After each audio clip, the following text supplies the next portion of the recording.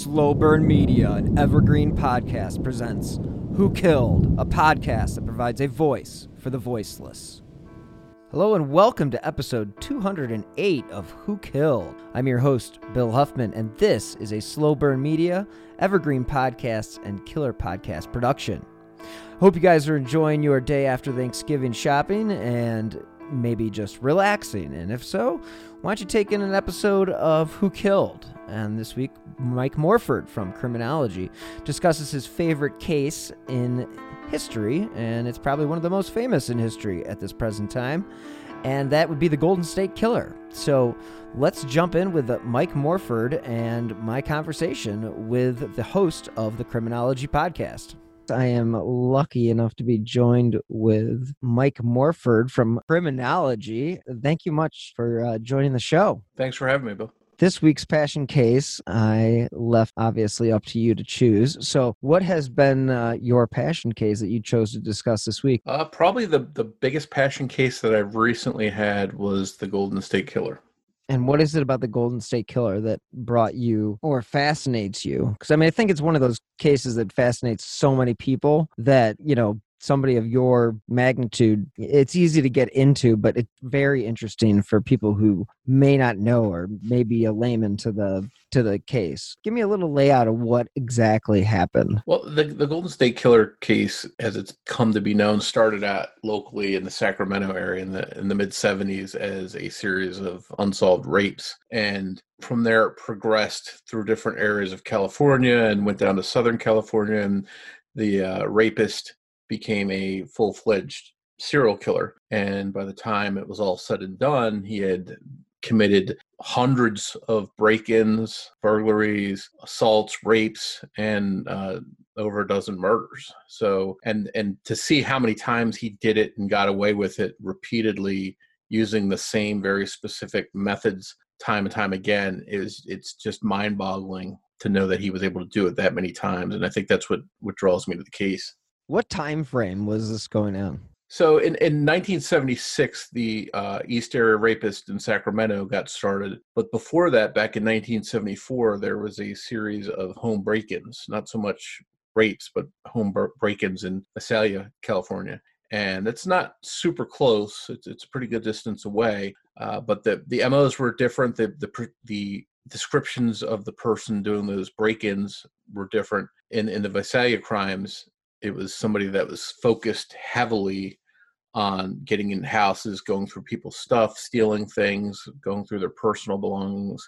And they were very, prolific doing it. And sort of the same way the East Area Rapist was prolific in getting into houses in Sacramento. But it wasn't until the arrest of the suspect, Joseph D'Angelo, that those crimes were officially linked through by police. So the Visalia ransacker, as he was known, and the East Area Rapist and the Golden State Killer were all one and the same. Now, did they have any suspicion at the time that the Visalia ransacker was connected to any of the other rapes or murders? There were a couple of schools of thought. Some people thought that the East Area Rapist was a totally separate offender. He was described as lean, athletic, whereas the Visalia ransacker was described as bulky, heavier, thick. Since the crimes sort of overlapped, there's a very short time in between when the Visalia ransacker break-in stopped and the East Area Rapist attacks started.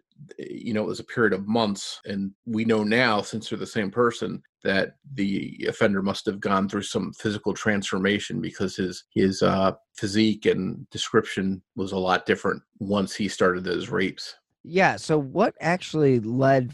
So he was the ransacker, and then what made him step up to, becoming a murderer? I think, and, I want to say that we're going to find out at trial. I don't know if that's going to happen. I hope it does, but I somehow don't think he's going to make it. But I don't know that we'll ever know, other than, we see a lot of times in some of these predators, these offenders, that they have this evolution of, it starts out as peeping Tom, and then they want to push a little further and they want to go inside the house, and then they want to, go through a woman's undergarments, and then they just keep pushing it, and then sooner or later that thrill isn't enough and they have to take the next step. And I think as we see in some of the crimes where he moved down to Southern California, especially, the first couple he attacked down there, he was mumbling, "I'm going to kill him. I'm going to kill him. I'm going to kill him." And that's what prompted the couple to fight back and escape, because he was mumbling, "I'm going to kill them." He kept saying it over and over to himself,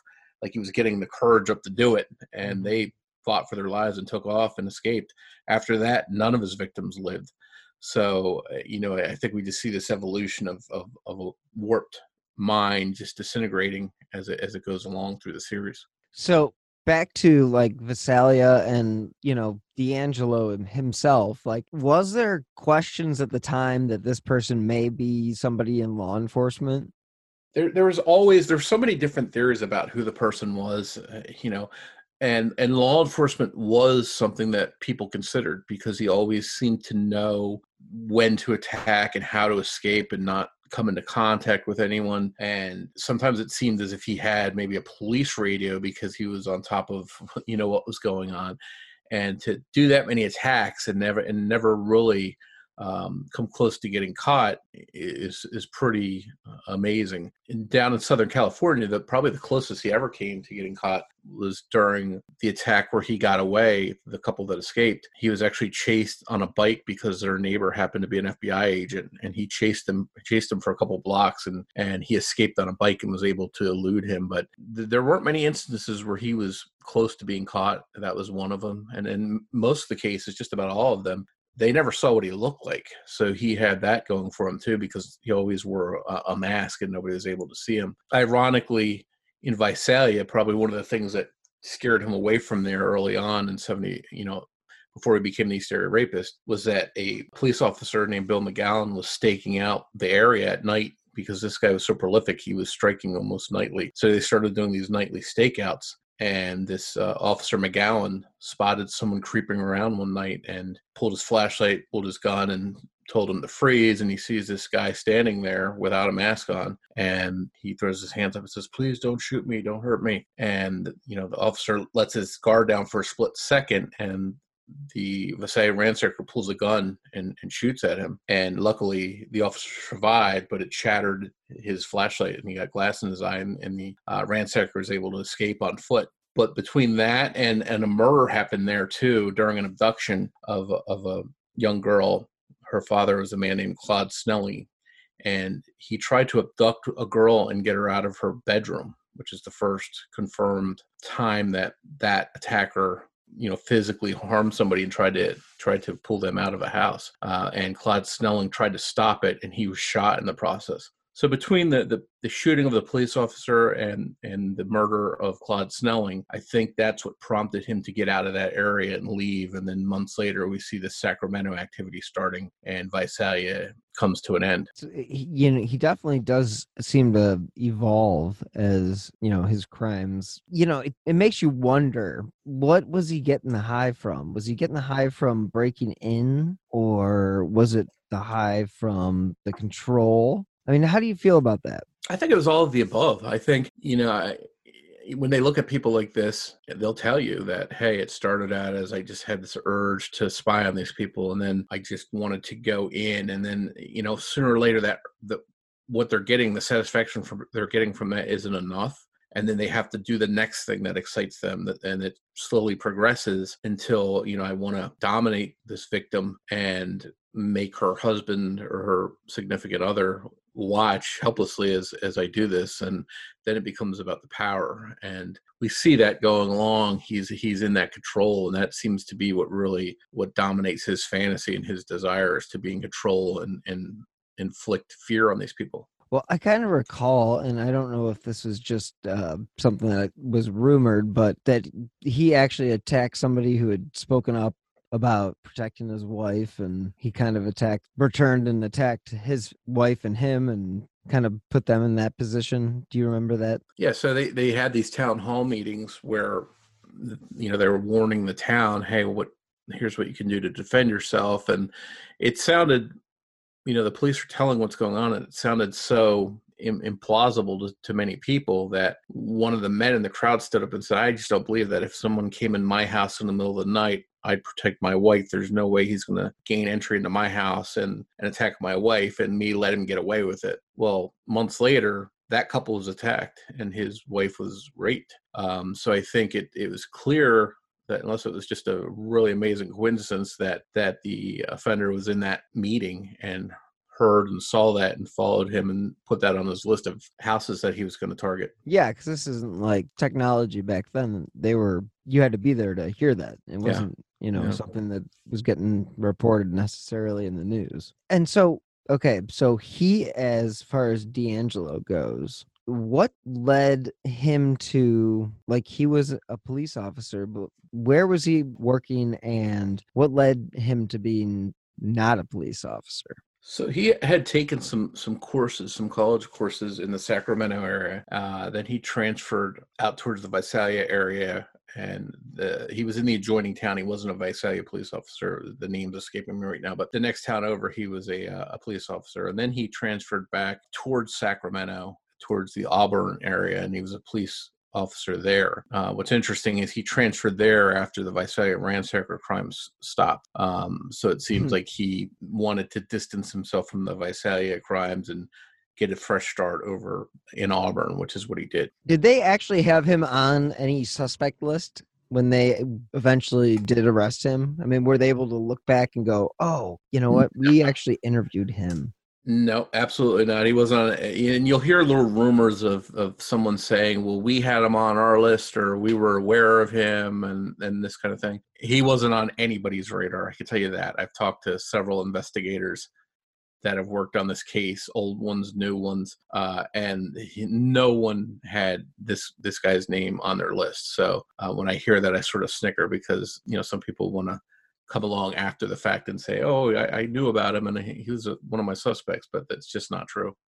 Yeah, I think that's going to go for a lot of different cases that have remained unsolved. If they do get solved, I think that a lot of people will, like, pretend to fit a square peg into a round hole and say, "Oh, no, yeah, that was me. I figured that out long ago, but I didn't get the due process." But the case itself, I mean, the Golden State Killer, I mean, he hasn't been actually trial hasn't occurred yet. Yeah, and at this point, who knows when it's gonna? I mean, I've heard 2 years, I've heard 5 years. I mean, he's 74 years old almost, I think. So, and he's looking very, very frail. He's lost a lot of weight since he's been in prison.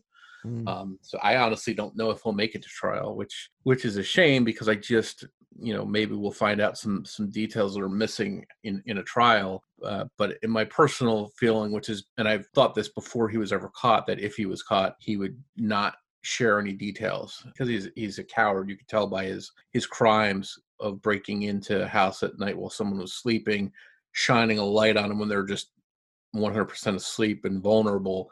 It takes a certain kind of coward to do that. So I always felt that whoever the killer was, he was a coward. And D'Angelo, it makes sense that he's not saying anything, and he's probably not going to say anything. I just think he's a coward at heart, and it's showing now. And he'll take whatever secrets to the grave that he has. You just think he's just kind of given up and he's accepted the fact that, well, they've caught me. I'm done, and I'm not going to say anything. I think so. And I think, again, because I think he's a coward. He has kids. He has an estranged wife. He does have some family, and I think he has grandkids. So maybe part of it's shame or embarrassment. But again, as the kind of person that he was, he may not feel shame or embarrassment. I don't know. He's not talking, so I don't think anybody really knows what he feels. But, I just think that he doesn't want to own up and take credit for raping. He raped girls as young as 12 years old, and he bludgeoned people. So I just don't think that he wants to own up to all those horrible things that he did and admit to them. I think he'd rather take the coward's way out. As a matter of fact, he was on suicide watch in the jail because I think if given the chance, he probably would take his own life. That's just my opinion. Yeah, I think that with a lot of serial kill, I mean, we just saw it with Epstein. I mean, you kind of, once you're painted into a corner and you don't get to live the life that you wanted to live, you just take the coward's way out and, you end your life. And it's so unfair to the victims too. If they don't get this case to trial because they do need some sort of justice. And there were people that survived. I mean, it wasn't that he killed everybody, but I mean, how many people did he actually? I mean, he was a prolific attacker. I mean, like one of the worst in the history of America. How many Yeah. victims do you think he actually, I mean, I'm not going to say, narrow it down to murder, but like overall, like how many people do you think he actually like assaulted? Well, rape itself is usually an underreported crime, and we know of 50 rape victims. Jeez. I know he's a suspect in a few other ones, but I just think there's other people that never came forward for whatever reason, shame, guilt, whatever. I think there's other victims out there. I don't know that there's dozens more out there, but I'd be surprised if there's not more. And as far as we know, he killed 13 people. I think that number could be higher too. And then you look at his home break-ins and burglaries. Those are in the hundreds, and it goes, and unless you're really familiar with this case and you know all the things he did. I mean, he would break into these people's houses weeks and months in advance, walk around their house, go through their stuff, take little souvenirs, unlock windows, hide rope and stuff like that in different areas where he could come back and use it when he attacked them. He would call them on the phone before and after the attacks, taunting them. So if you think of the hours that went into the terrorizing and everything that he did, it's insane. It's mind-boggling. And to think that he actually had a full-time job on top of it, I to this day, I still don't know how he slept, because between his reconnaissance and his prowling and his attacking and full-time job, plus he had a wife, I just don't know when he was able to accomplish all that. I almost have to think that he was doing some of it while he was doing his police work. Yeah, I mean, he's so diabolical. And to think that I do believe that he probably did do a lot of that surveillance and stuff while he was working. I mean, he wasn't working for it wasn't a huge force or anything like that. I mean, I believe that they've even said that like he may have been able to sneak away but that, I mean, we're talking like, what was it, 45 minutes away at least? Yeah, it wasn't right around the corner. So, if you I mean, start 45 thinking, minutes from here in Cleveland is like that's like literally like the other side of the city. yeah, For you, you're living, the East Coast, so yeah. 45 minutes traffic wise, you could move But a for few me, miles. a lot of the stuff he did at night. He was witnessed prowling at night. People would hear things at night. They would see someone in their yard at night. A lot of the stuff he was doing was at night, which leads me to think that he crept out of his house when he was supposed to be asleep and did all this stuff, a lot of it. And I don't know about you. I don't know if you're married or not, but me, I if I leave my bed for an extended period of time, my wife at some point is going to come out and look for me. It's very unusual that this guy could go out, sneak out of his house, have all of this stuff that he did, come back and slip right back into bed, and his wife never wake up. Now, I've heard some indication that he slept in a separate bedroom from his wife, but that's not been verified. Well, I mean, it's Um, possible. I mean, we've heard yeah, that. I mean, there's a lot of cases that were like, I'm just saying, like personally, I mean, I know of ex-girlfriend, her parents, they slept in different bedrooms, but were in love. But he snored like a, mother, so that's the way it goes, and they'd prefer to have sleep over whatever. But yeah, I'll, I do think that may have been a possibility, but that may have been the only explanation for how he could have gotten away. Because I know, like just like you said, if you were out of bed or I was out of bed for just a couple minutes, you wake up, they're not there, and you're gonna go look for them. it just, to me, I could see getting away with it once or twice, but if Sure, you're doing it every night, it's mind-boggling to because think that he could get away with it. And I wonder, and again, this is just speculation on my part. I don't know any inside information, but I have to wonder if his wife ever caught him coming in or going out at night. She hasn't gone public and talked about it, as far as I know, anywhere. So if it went to trial and she testified, and I guess as a spouse, even though they're estranged, I don't know that she can be compelled to hmm testify against him. But I think actually she just recently divorced him, if I remember correctly. So mm. maybe that doesn't apply anymore. But um, I almost have to wonder if she somehow had some knowledge that he was going out, and maybe he told her a story. Maybe she thought he was running around on her with another woman. I don't know, but I just find it hard that he could go out that many times and never be caught by his wife. Seems unlikely. Yeah, highly unlikely. I mean, no. There's too much there. I mean, with the amount of attacks, the amount of reconnaissance, the amount of, oh God, I mean, you name it. I mean, there's just no way that she could have possibly not known that he was out of the house, at least. I mean, just comes with being married, but like, how much leeway are you going to give your husband? And like, all of a sudden, all these people start showing up dead. Like, I don't know. Maybe you start questioning things. Yeah, and who knows? It may be something where he was dominant over her. She feared for him. I don't know. I'm just trying to make guesses, and maybe she learned from him. Don't question me. Don't ask where I'm at, and maybe she feared him, and he sort of controlled her that way. I don't know, but again, I can't see him going out that many times on a routine basis and never being caught. And then on top of it, when did the guy sleep? The guy is a human being. He has to sleep at some point. Right. Whether it's 3 hours a night, 4 hours, he has to sleep at some point. So if you look at his job he's doing, you look at he's spending time, whatever time he's spending with his family, he's doing all this stuff at night. At some point, he has to sleep. And I'm still wondering when he slept. And maybe it was in the police car when he was supposed to be, clocking people behind a sign with a radar gun. Maybe he was just sitting there sleeping. I don't know. But that part is real puzzling to me. Yeah, I used to work for a investigative producer for one of the local news stations here in Cleveland. And that was like one of our jobs was to bust the city workers for sleeping on the job. So I could see it happening, but I think, again, I think he used that time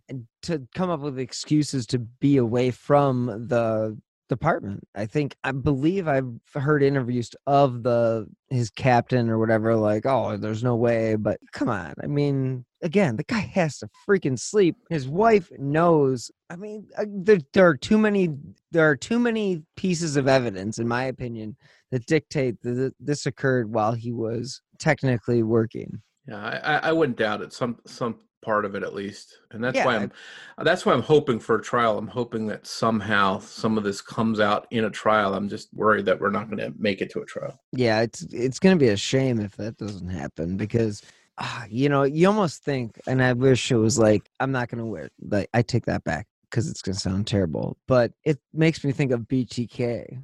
And he was so willing to talk. And he was like, once he was caught, I was like, well, this is what I did.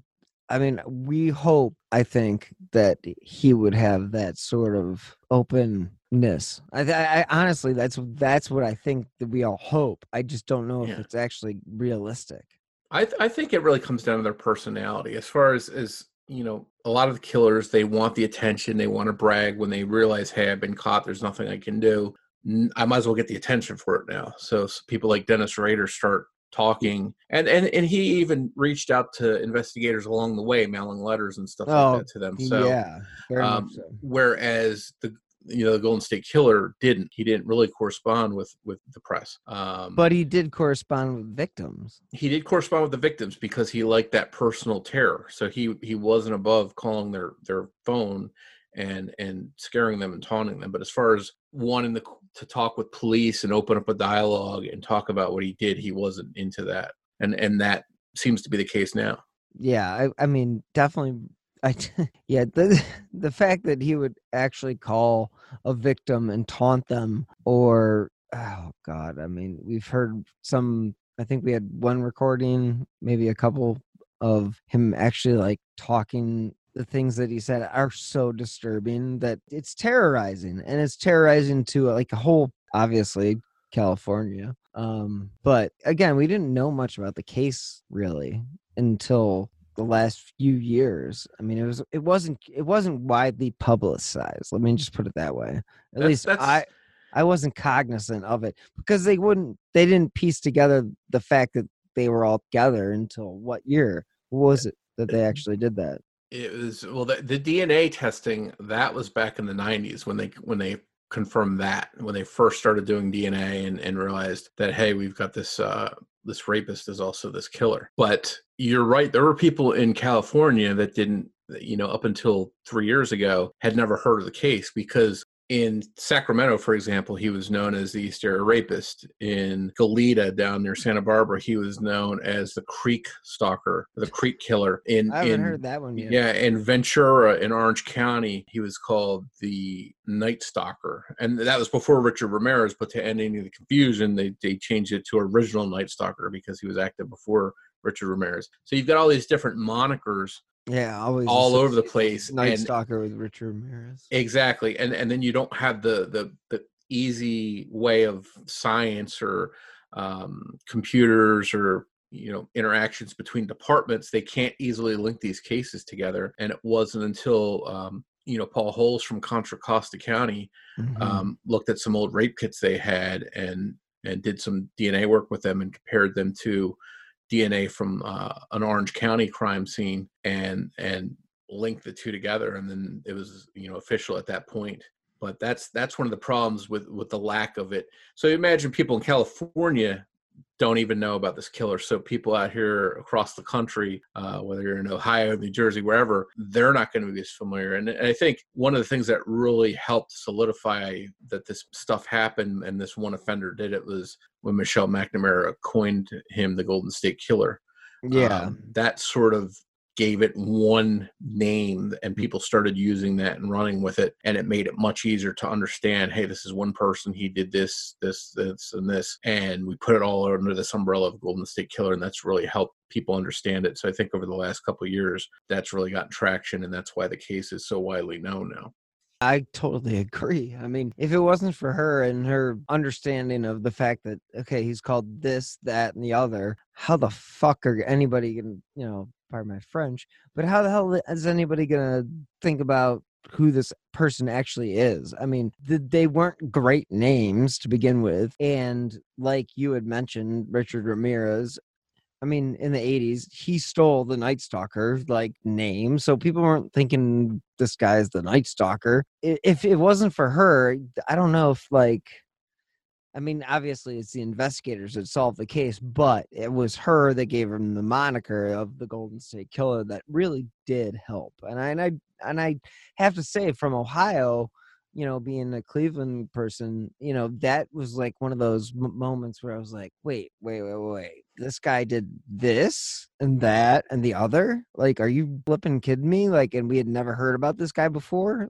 It didn't make sense. And it's weird because I had worked a lot on the Zodiac case in California, and I would periodically bump into East Area Rapist discussion or Original Night Stalker discussion, and I would, not that they were the same person because they weren't, but I would just it was like a parallel track, and I had corresponded a little bit with Michelle McNamara, and she had me on a guest on an old radio show that she had, and we started corresponding a little bit about some different cases that we were interested in, and she knew I did a lot of hardcore in-depth stuff with the Zodiac case. And she told me one day that she was really doing a deep dive into this Golden State Killer case, and it was consuming her, and she asked if I'd have any interest in sort of jumping into it the way I had with Zodiac. At the time, I was just too wrapped up in the Zodiac case to have the extra time. And then unfortunately she wound up dying, I think, a year or two after I initially, heard from her about that. So at that point I sort of became, I said, well, I feel bad that she's gone, and she was the biggest voice for this case. I hope somebody picks up the slack and keeps talking about it. And that's when I decided to jump into the case myself. So once I jumped into the Golden State Killer case, it was just head first, and I just got immersed in it. Yeah, and it's definitely one of those cases you really can. And, rest in peace, Michelle McNamara. I mean, I've listened to her book. She was amazing. Just her dedication to the case and, finding out who this person was. I think it's just testament to, a good author's investigative journalism. And, we lose a lot of that in this day and age. And I'm a journalist, but I understand that you can only get so much across in 20 seconds it is what it is. And it's such a shame that she'd passed away. Yeah, I think she would have really enjoyed seeing the arrest and learning more about him and stuff. So that's definitely and then just she was so young. There's It's no just reason for it. yeah, I yeah, mean, no good reason, at least in my opinion. I mean, just yeah. like it wasn't some. It's so unfair. The work she did was amazing, and it really did bring the case to the spotlight. And I think that, in all reality, it's crazy to think that her death and her involvement in the case may have actually been the things that actually led to this, resolution or the current situation we're in. But, I hope she's resting in peace knowing that she was a huge player in at least getting it to this point. Yeah, I definitely agree with that. Yeah, I just feel I feel bad for Patton. That, I mean, just being a husband, and I just can't fathom. So, it's amazing that her work continues on, and is really, really, really well recognized by the true crime community. Real authors, obviously, and everything, all that department. But she really did her due diligence and putting this case together. And God, yeah, it's such a shame. And I'm happy that Billy Jensen and Paul Haynes helped finish her book and get it out there since it wasn't complete when she passed away. So for them to continue carrying the torch and get it out there is pretty admirable. Yeah, I think that's 100% right. And if you don't respect that, I mean, like, come on, that says it all. And again, I've read her book. It's fabulous. If anybody has not, it's I'll Be Gone in the Dark, and it's amazing. And if you're into the true crime genre or want to know more about the Golden State Killer, it's definitely a great resource. A great resource. Do you have any more to say? Yeah, about the book. Oh no, I just Specifically, no. I was just like, that was just kind of my 2 cents on the book. Just yeah, she's like, I don't know. It's just one of those, like, oh man, that, but like, you know what I'm yeah, saying. It's just, God, that just what yeah. a shitty thing to happen. I think it was a looking back at it, it was really a team effort in I think Michelle had a big hand, obviously, in naming the killer and making that name like a brand where wherever people went across the country after that, they started recognizing that name. Mm-hmm. But the work to solve the case, I've got to give credit to all the investigators that have worked on this. I mean, you've got people like the original investigators, Carol Daly and Larry Crompton, people like that, Richard Shelby, they've been retired, 30 years, and they were still making the rounds up until the arrest, willing to talk about the case, hoping the guy would be caught. So they would do different shows and they'd come on podcasts. And then you've got modern day investigators, people like Erica Hutchcraft in Orange County, Paul Holes, who was in Contra Costa County, Mm-hmm. Larry Poole down in Orange County. You've got people up in Sacramento too. There's a couple different guys there that just, you take all their work together, and just the amount of time that they put in, the amount of research that they did and investigating, and a lot of it was all trial and errors. Hey, I think this, and I'm going to check it out, and they'd go down all these blind alleys and have dead ends, but repeatedly they would go back over and just start over. To me that would be very frustrating, but I've spent, I've been fortunate enough to become friendly with a lot of those investigators, and the time they would speak with me on the phone about the case, and just we'd just ramble on about these, what if this, what if that, and a lot of times they'd be like, I went down that avenue, I did this, I tried that, and you could tell they were frustrated. There's an investigator, Ken Clark, out of Sacramento. He spent, I don't know how many hours he spent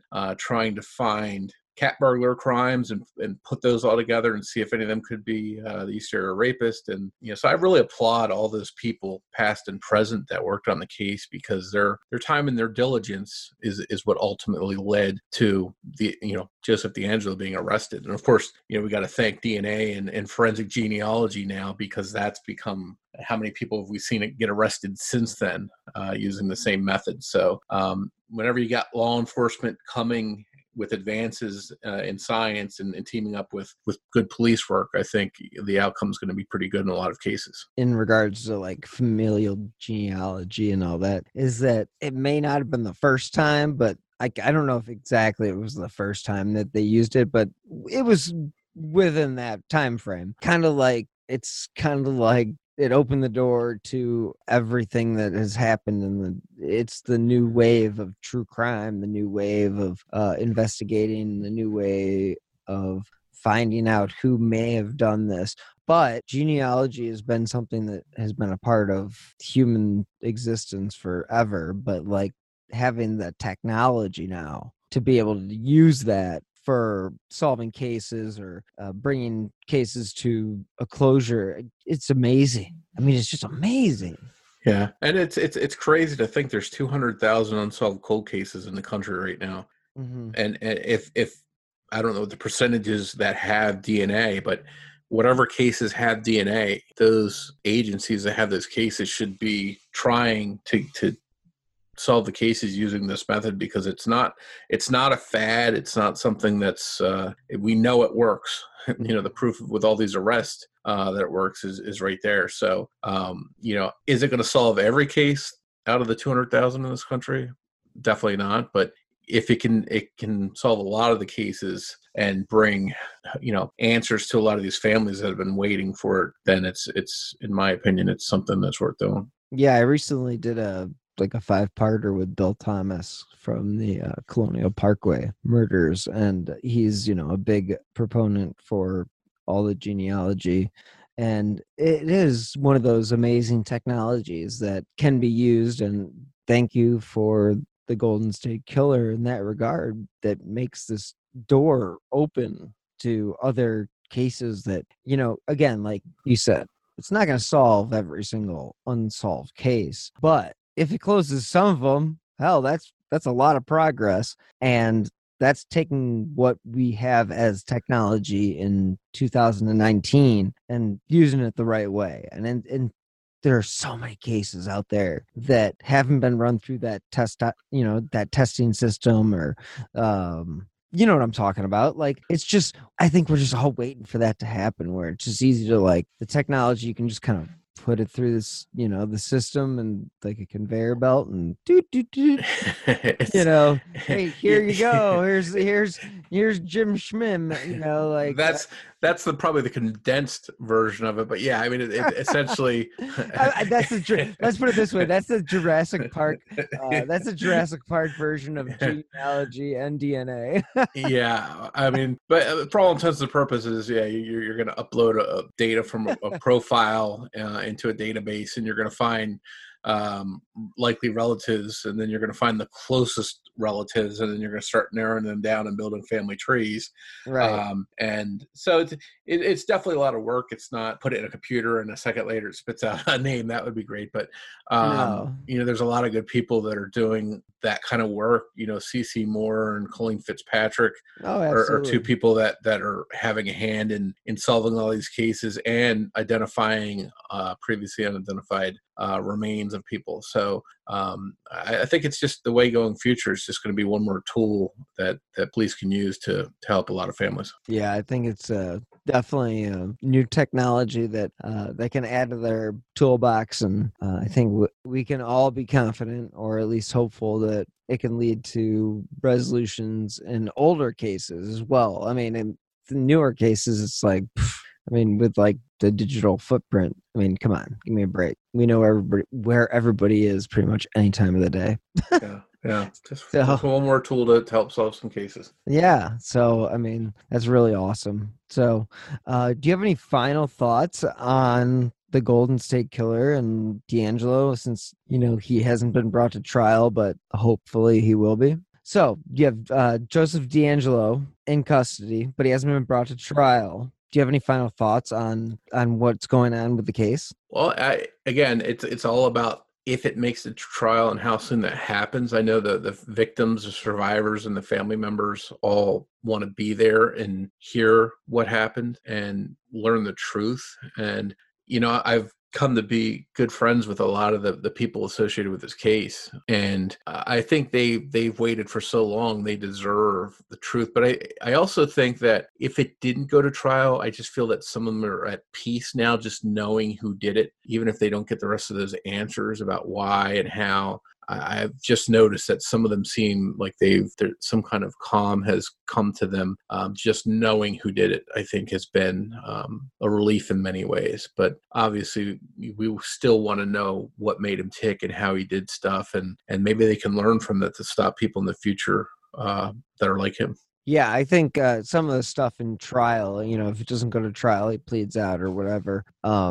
Unnecessary. We don't need to know the exact details. If it's something that they get an opportunity, not to give Mindhunter advertisement here, but if they do get to like investigate a little bit further into his psyche and what made him tick and why he did what he did, I think that is at the end of the day going to be the most valuable thing out of his apprehension. I mean, other than closure for every single one of those victims, I think if we can learn something about this, about what drives you to do something so off the wall, but still maintain a job, still maintain a family. It's very much BTK style or BTK. I just think it could help maybe future cases. No doubt. No doubt. There's so many people doing bad stuff like this, and if learning from somebody like him helps stop some of those people, then it's a good thing. Yeah, and I hope that, once you're caught, you just kind of give it up, make it known how you did it. Let people know. I mean, if you can do anything to better the situation that you've put yourself in and every single victim that you put, the best part would be to explain why. And we could use that as a learning tool. And you could be not to give them any credit because we're not going to do that, but like it could be helpful. That's all I'll say to that. Yeah, and to me, I just wonder. I wonder if some of these people even know why they do what they do. I think some of them don't understand it and just don't have any comprehension of why they did what they did. But again, you put them in a certain atmosphere and like a Mindhunter style environment, and learn from them as best as you can, and figure out how to stop future people from doing the same kind of stuff. I definitely agree with you on the first part of that statement, as far as they don't even know what drives them. And I think that might be the biggest problem with a lot of cases and a lot of situations, is not necessarily understanding why it is that they act the way that they do. It is what it is. I mean, like, if you're insane, I mean, I don't even know if it's insane, if that's just too much of a catch-all. It's like unfair to like say, but these freaking people are doing what they're doing, but maybe they don't know why they're doing what they're doing. I have an urge to attack and bound this woman up and sexually assault her, but I don't know why I have that urge. I wonder if some of these guys ever wonder why they can't stop themselves, or what's making them think that. So that's I guess a whole nother conversation for another day. Yeah. Oh yeah. Criminal psychology. Yeah. I'm on board. So, Mike, thank you so much for joining me this week on my passion case. I think that your insight into the Golden State Killer is invaluable, and your show is fabulous. And if listeners would like to check out your show, where would they be able to find it? Well, you can find Criminology, the podcast itself, on any podcatcher, any pod player that you listen to podcast on. If you're looking for the Golden State Killer series in particular, all of our older shows, older than 6 months, are on Stitcher Premium on that app, and the Golden State Killer season is on there as well. But the Stitcher Premium, you get a 30-day free trial with. So not saying to go over there, use the trial and then bail, but they've got a lot of great content, and our entire series is on there. So if you want to check that out, you can. And we've got interviews on there with lots of the victims, survivors, police, different witnesses, and a lot of good insights into the case using some of the actual police files and reports that were supplied to us by law enforcement. So if you'd really like a deep dive on it, definitely check it out. We've had a lot of people tell us they really love that season, and it's been in particular one of my favorites too. Thank you so much to Mike Morford of the Criminology Podcast for joining me on this week's episode of Who Killed. And again, I hope you guys had a great holiday and are enjoying some peace and quiet. Now, again, as you know, I do produce new shows as well as Crime Capsule, Press Box Access, and this show, Who Killed. So if you guys are interested, follow me on Twitter at BillHuffman3, and if you want to donate, you can do so via the Venmo app with my username at Bill-Huffman-3. Again, thanks so much for listening, and have a fabulous holiday weekend. And as always, until next time, be healthy and stay safe.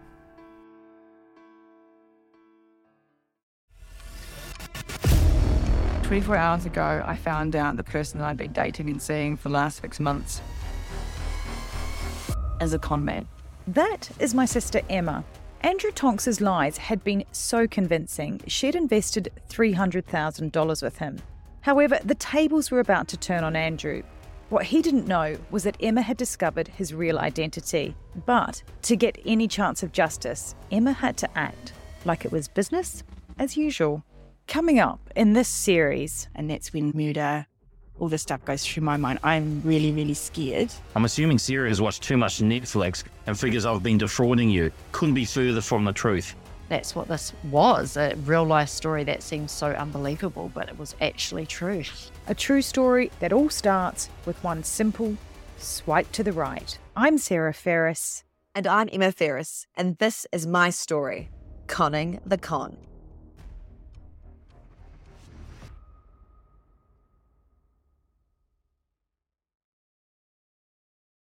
On the morning of August 1st, 1966, shots ring out from the observation deck of the clock tower on the University of Texas campus.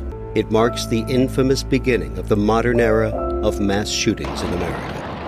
You're listening to Stop the Killing podcast. Join us as we take you behind the crime scene tape to explain global mass shootings and mass attacks. I'm Sarah Ferris, but more importantly, this is Catherine Schweit, the former head of the FBI's active shooter program. I spent 5 years as the FBI's top executive looking for answers to the mass shooting crisis. I've been at the shooting scenes, I've traced heroic acts of bravery, and I've sat silently and listened to the heart-wrenching stories from survivors. Amongst this horror, there is hope. We all hold the key to stop the killing. You just need to know how to unlock the door. Download Stop the Killing and be part of the solution. Search Stop the Killing on Apple, Spotify, and all the usual suspects.